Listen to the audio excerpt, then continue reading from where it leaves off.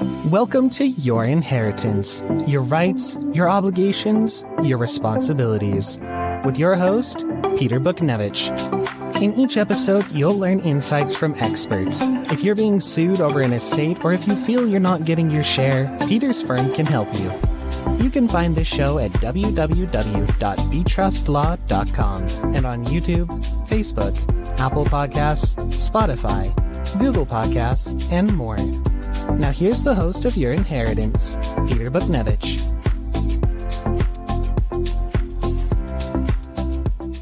Hello and welcome to the podcast. Appreciate that you tuned in. Today we're going to be discussing, what is a contest to a will or a trust? Now, nothing in this podcast is intended to provide direct legal advice or will provide any advice. If you have a prospective contest issue to a will or trust on either side of the case, you would want to reach out to a lawyer to get legal advice. And you can feel free to call our offices and we'll be happy to give you a free consultation as to your particular issue. That said, also, as we begin our discussion about will and trust contests, there's something I want to share with you. Litigating a trust and estate matter or any matter, going to court over anything can be very challenging. And it is very important that the client and the attorney are able to communicate with each other in a very straightforward manner, person to person, in confidence, so that the client can make the best decisions for yourself and for your family. Expectations must be grounded in the reality of controlling law and the facts and the evidence. And at our office, our goal is to be your zealous advocate in court, but also to be wise counsel in private, so we could help you navigate the processes of the court, always maintaining decorum with the court, always practicing in an ethical manner and being respectful to the court, and get you through any process that you need to initiate or you need to defend, and make wise decisions so that it is to the benefit of your family in these stressful situations that are court proceedings. No lawyer can guarantee an outcome in any particular case, but if you understand the rules and understand the issues, and you understand the rules, and your lawyer, of course, has to understand the rules, and you do the proper analysis of the facts and evidence, you can increase the probabilities that you're going to come out with a best possible outcome and hopefully a good resolution, whether it's by going to full decision, statement of decision at trial, or hopefully a negotiated resolution with your adversary. Following that process will help you a great deal, and we're there to assist you every step of the way.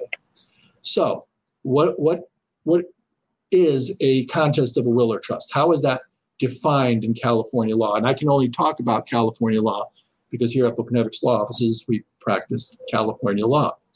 And we go to the probate code, California Probate Code, section 21310.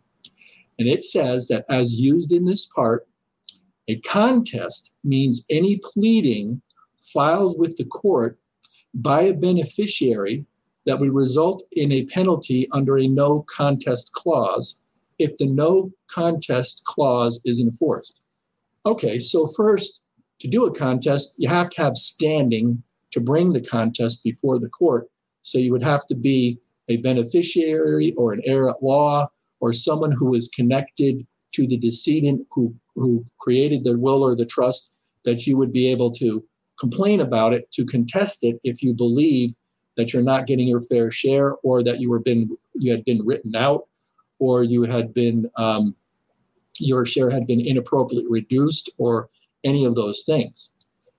Now, what is a direct contest? A direct contest is statutorily defined in certain primary ways. It's not everything that you go to court for, that you might be complaining about the executor of the estate or the trustee of the trust, how they're administering the trust. A contest means that you're alleging the invalidity of the instrument, a protected instrument. The law calls it a protected instrument. That is a will or a trust, or there are other instruments that could also be subject to contest, but we're here focusing on wills or trusts. And you are alleging that it is invalid on, the statute says this right in 21.310 subpart B. Direct contest means that a contest that alleges the invalidity of a protected instrument on one or more of its terms based on one or more of the following grounds. Forgery. Okay, you're saying, someone might be saying that this really wasn't executed by, this will really wasn't in the handwriting. It's a forgery. Someone falsely procured this document, and it's all pretense. So forgery would be a contest. And then someone who's defending them will say, no, that's not true at all. It's not a forgery. It was witnessed by two people. In the state of California, you have to have two witnesses. You don't have to notarize a will, but sometimes people do. Best practices might be that you notarize a trust, but usually we don't see too many alleged forgery cases because most practitioners are careful enough to make sure that the person signing the document is the person signing the document. But sometimes it does happen. And then there's a lack of due execution, that it wasn't executed properly according to the rules, such as having two witnesses or a variety of things like that. The biggest source of contests of wills or trusts probably is number 3, lack of capacity. And in an earlier podcast, we had a very lengthy discussion on the standards of determining capacity and undue influence even, in a very thorough discussion. That podcast is on the YouTube website, and it's also on our firm website. You can tune into that and get a very, I think, good synopsis of the relevant law and concepts on lack of capacity. Basically, when someone's saying that someone did not have capacity to execute a will or trust, they're saying they did not have the competent mental capacity to understand what they were doing, to properly know the natural objects of their bounty, their family, their children, what they were doing, or the size of their estate, such that they are unable to execute that document, and they're incapacitated from it. In that earlier podcast, we did discuss that the capacity rules in California are very liberal in favor of finding capacity. You don't have to have a lot of mental capacity. You can have challenges. You can even have, some cognitive difficulties, and you will still be deemed to have capacity in most cases. The standard is probably the lowest standard of capacity for executing any contract next to the marriage contract. There's a policy in the law that people can understand that they want to be married, and that anyone can say I do, and they want to. The law wants to promote that people can have that right. The law in the state of California generally favors, as long as someone's not leaning on you with undue burden and undue pressure, that a person has the right to do what they want with their own money in creating a testamentary instrument and in disposing of their assets at the time of their death the way they see fit. And so even if in other parts of your life you're maybe struggling with managing different things and you can't do the things you used to do anymore, those things aren't going to take away your capacity, generally speaking. They might subject you to susceptibility to undue influence, but they won't take away your capacity, generally speaking.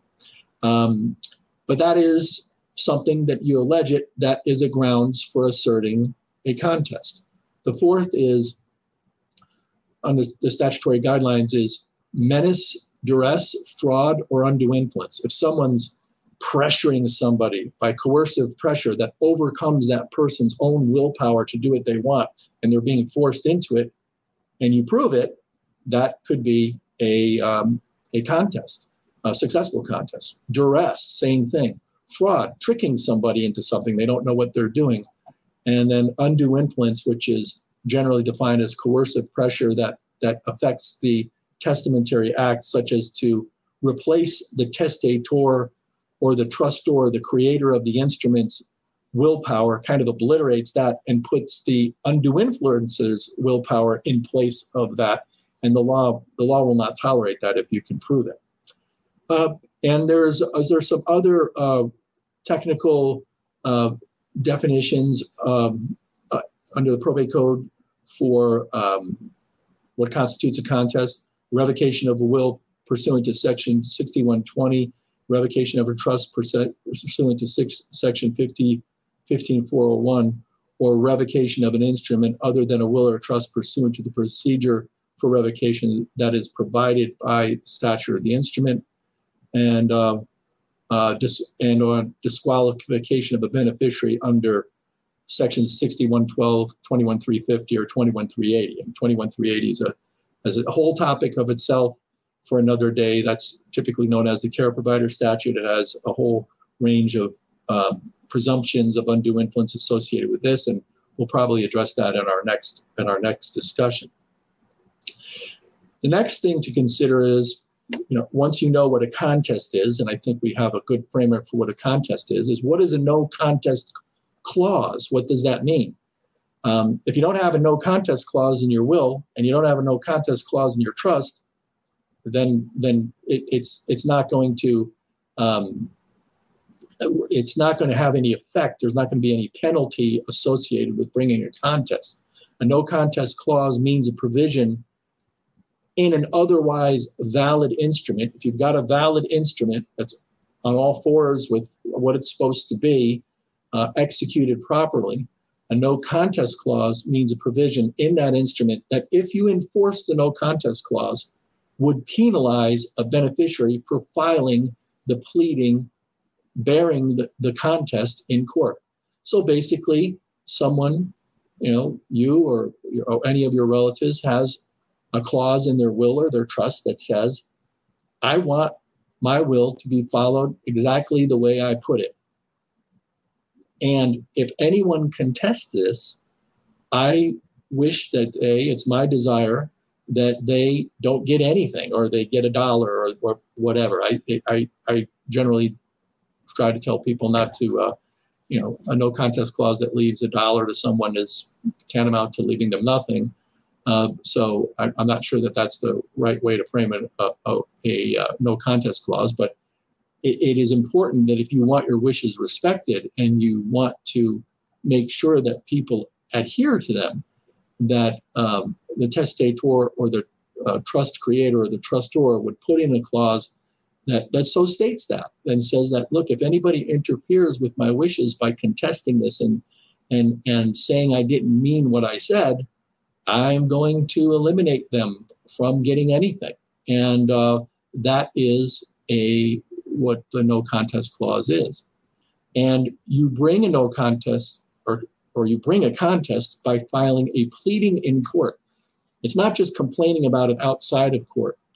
There might be some conduct that could rise to the level of a contest. That's a story, a subject for another day. But statutorily, to have a contest, to have something considered a contest under the law, you would file a pleading in court that asserts that some part of the instrument is bad because it doesn't properly reflect the intent of the person who created it, or for any of those reasons. The person's lacked capacity. They were unduly influenced to create it.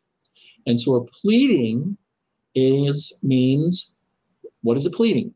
A pleading means a petition that you file in court to bring forth the contest, a complaint, a cross complaint, but a contest could also, under this section, 21310D, be embodied in an objection to a contest. It could be embodied in an answer to a contest or a pleading or a response, or even in a claim against the estate if it has contesting language in it. So the court has to look at that on a case-by-case basis. The law states that a protected instrument means all of the following instruments. 1, the instrument, the will or the trust that contains the no contest clause, and an instrument that is in existence on the date of the instrument containing the no contest clause is executed and is expressly identified in the no contest clause. In other words, you're saying, don't contest this document that I put forth that relates to my estate, or you will be contesting my will or my trust. And if that's done properly, that could also become a contest of the will or the trust, even though it relates to another instrument. So you've got a no contest clause. And no contest clauses, there's a policy of the law that they're supposed to be enforced because they represent the intent and the will of the person who put the no contest clause in their will or trust. However, approximately January 1st, 2010, it's been a long time now. I think I've got the date right. California legislature changed the no contest clause law enforcement standards to be what they are now, as embodied in Probate Code Section 21311. And that section relates to the enforcement of the clause.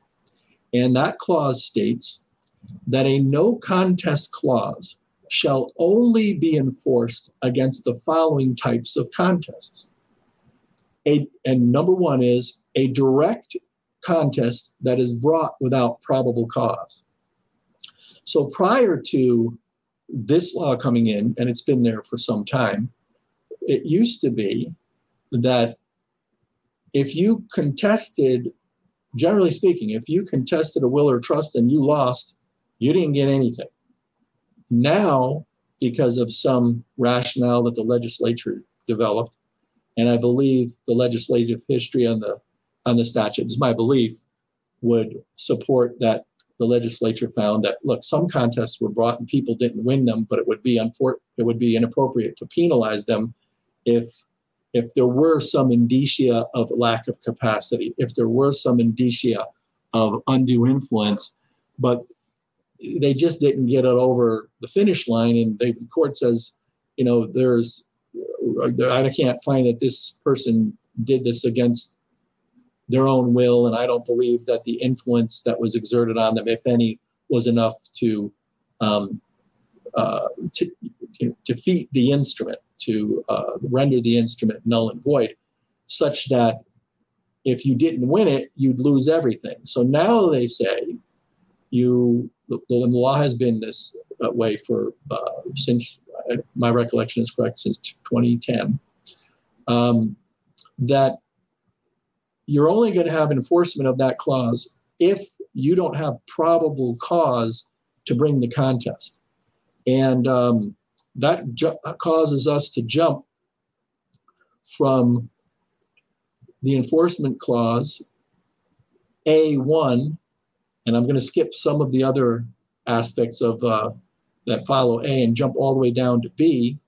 And it says in 21.3.11b that for the purposes of this section, probable cause exists if at the time of filing a contest, the facts known to the contestant, in other words, the person who wants to bring the challenge, would cause a reasonable person to believe that there is a reasonable likelihood that the requested relief will be granted after an opportunity for further investigation or discovery. I'm reading the black letter of the statute to you as we have our discussion. So let's unpack that a little bit. A long time ago, it used to be you contest, you lose, you're out. It's an interim clause, they used to call it, from the Latin. It's terrifying that would happen. And in the old days, if you had a petition that you wanted to bring before the court that you thought someone might say is a contest, but you didn't really want it to be regarded as a contest because you did not want to trip the no contest clause in the instrument to negatively affect your client, you could bring at that time what was called a safe harbor petition. They don't have that anymore. at least in this context. Now they have this, you could petition the court for instructions on just about anything, but there used to be a specific statutory procedure for safe harbor where a judge would preliminary decide, no, this is not a contest, you may go forward. Why would someone want to do that? Well, what if someone says, I want to complain about how the executor is administering the estate? I'm not complaining about what I'm getting or how that the will is invalid, but I don't like what they're doing in administering the estate. I don't like what they're doing in marshaling the assets. I don't like what the trustor is doing in accounting of the trust, or excuse me, the trustee, the successor trustee. I don't like the way the administration is going. So those things aren't contests, but depending how someone pleads something and how someone litigates something, it could develop into one. So you want to be careful there. And in the old days, you would be able to have this safe harbor petition. Now, it's a fairly liberal standard, probable cause standard. A lot of people would say that the no contest clause law of today probably guts or diminishes the effectiveness of no contest clauses because it's a standard of reasonability at the time that you file the contest. Thus, if someone has a good faith belief and there's good faith factual underpinnings that the person who created the instrument was suffering from a neurocognitive disorder that might inhibit their ability to effectively execute the instrument, or that they did not have capacity to know what they were doing at the time the instrument was signed, but they just don't have the medical records yet because they don't have the opportunity to get them because those are private and you need a subpoena and all those kinds of things and go through a process. The law is not going to penalize that person for bringing the contest necessarily and take them from their inheritance if that belief is in good faith and a reasonable person at the outset of the case believed that there was a reasonable likelihood that the requested relief would be granted after an opportunity for further investigation and discovery. We can get into a whole discussion as to whether or not after that discovery is done, if it becomes clear that you don't have a contest, whether you should abandon the contest or not. And that's a very nuanced discussion for another day. But if you, at the front end of a case, and I'll give a hypothetical. Let's say someone was getting 50-50 on an estate and they were written down to 20% of the estate or 10% of the estate. And they say, well, that's not fair. I was supposed to be splitting it with a sibling 50-50. I don't know what happened. I think that was unduly influenced. And I was going to get half and now I'm only getting 10% or even much less than that. Well, the person might pause and say, well, I don't want to lose my 10% either if the contest fails. But if I have a good faith basis at the front end of the lawsuit, the no contest clause wouldn't be applied against me. And you could even lose the contest, but still get your inheritance. And there might be some issues of surcharge as to fees for conducting the contest and so forth. But the no contest clause would not necessarily apply. It's something that you really need to discuss with a lawyer before you initiate a case. We're happy to talk about it with you if you have that kind of situation in your life. You can give us a call. We'll talk about that. So to review, what's not a contest? Generally, I'll say this. What is not a contest is things that matters that you bring before the court about the administration of the trust that do not directly challenge the validity of the underlying instrument, but maybe challenging the manner in which the estate is being administered. That does not give one a free pass to challenge trust administration and make allegations that are not valid. Just to create, you really want to make sure that any action you bring when you discuss with a lawyer that you have a good faith basis for your lawsuit, that there's facts and evidence, at least you believe that there are in good faith, and there's for any legal action that you bring. But questioning the administration of a trust, if we were to put it in that category, or questioning the administration of a will would not constitute a contest, generally speaking.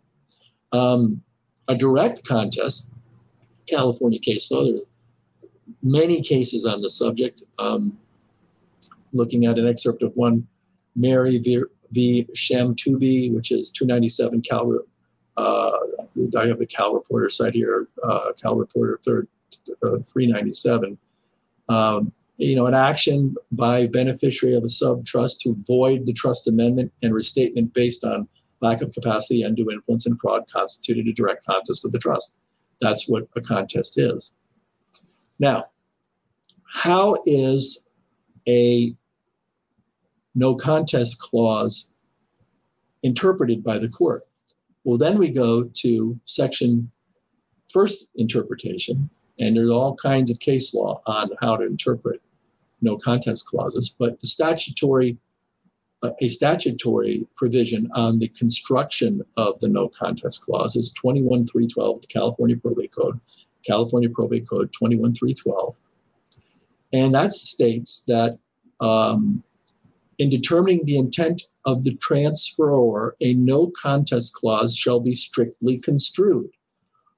We could have a long discussion on another podcast about what all that is meant by strict construction, but generally it means that you're not going to expand it beyond what it means, and that although no contest clauses, and there are cases that say are enforceable and favored by public policy of discouraging litigation and preserving the transferor's intent, the person who makes the will or trust, they are strictly construed, and you can't extend them to all other things beyond their plainly intended function. So someone can't say, you're contesting this will or trust because I'm doing a bad job of administering the estate, and therefore you're contesting it, you get nothing. No, that's not what we're saying. We're saying that you're having some difficulty, or you're not doing things right, or you're this trust, sometimes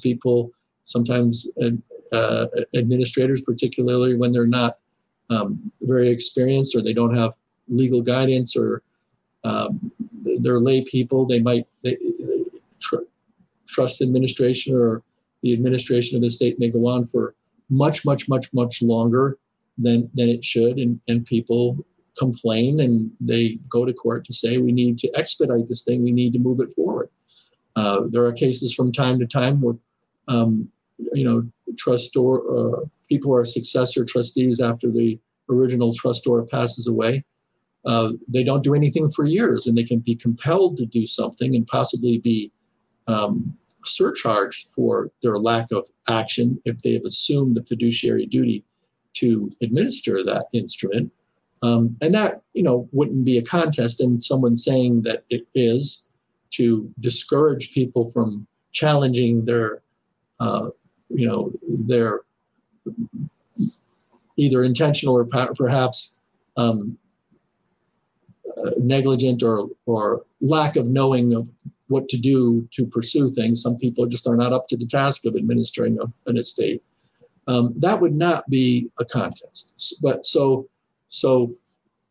the law does support no contest clauses, but it also has standards that protect the person who is bringing the contest against having it enforced against them if they act in good faith, that the court would determine a reasonable person might believe, look, you didn't win your contest, but the front end of this case, you had a reasonable good faith belief that subsequent discovery would merit out your case, and then in that case, the no contest clause would not be enforced against even the unsuccessful contestant.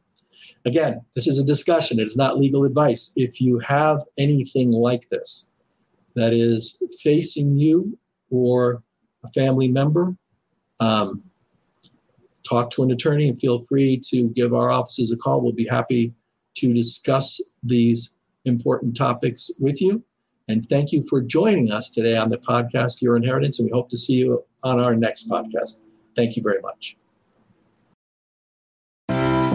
You've been tuning in to Your Inheritance, your rights, your obligations, your responsibilities with your host, Peter Bochnewich. If you're being sued over an estate or if you feel you're not getting your share, Peter's firm can help you.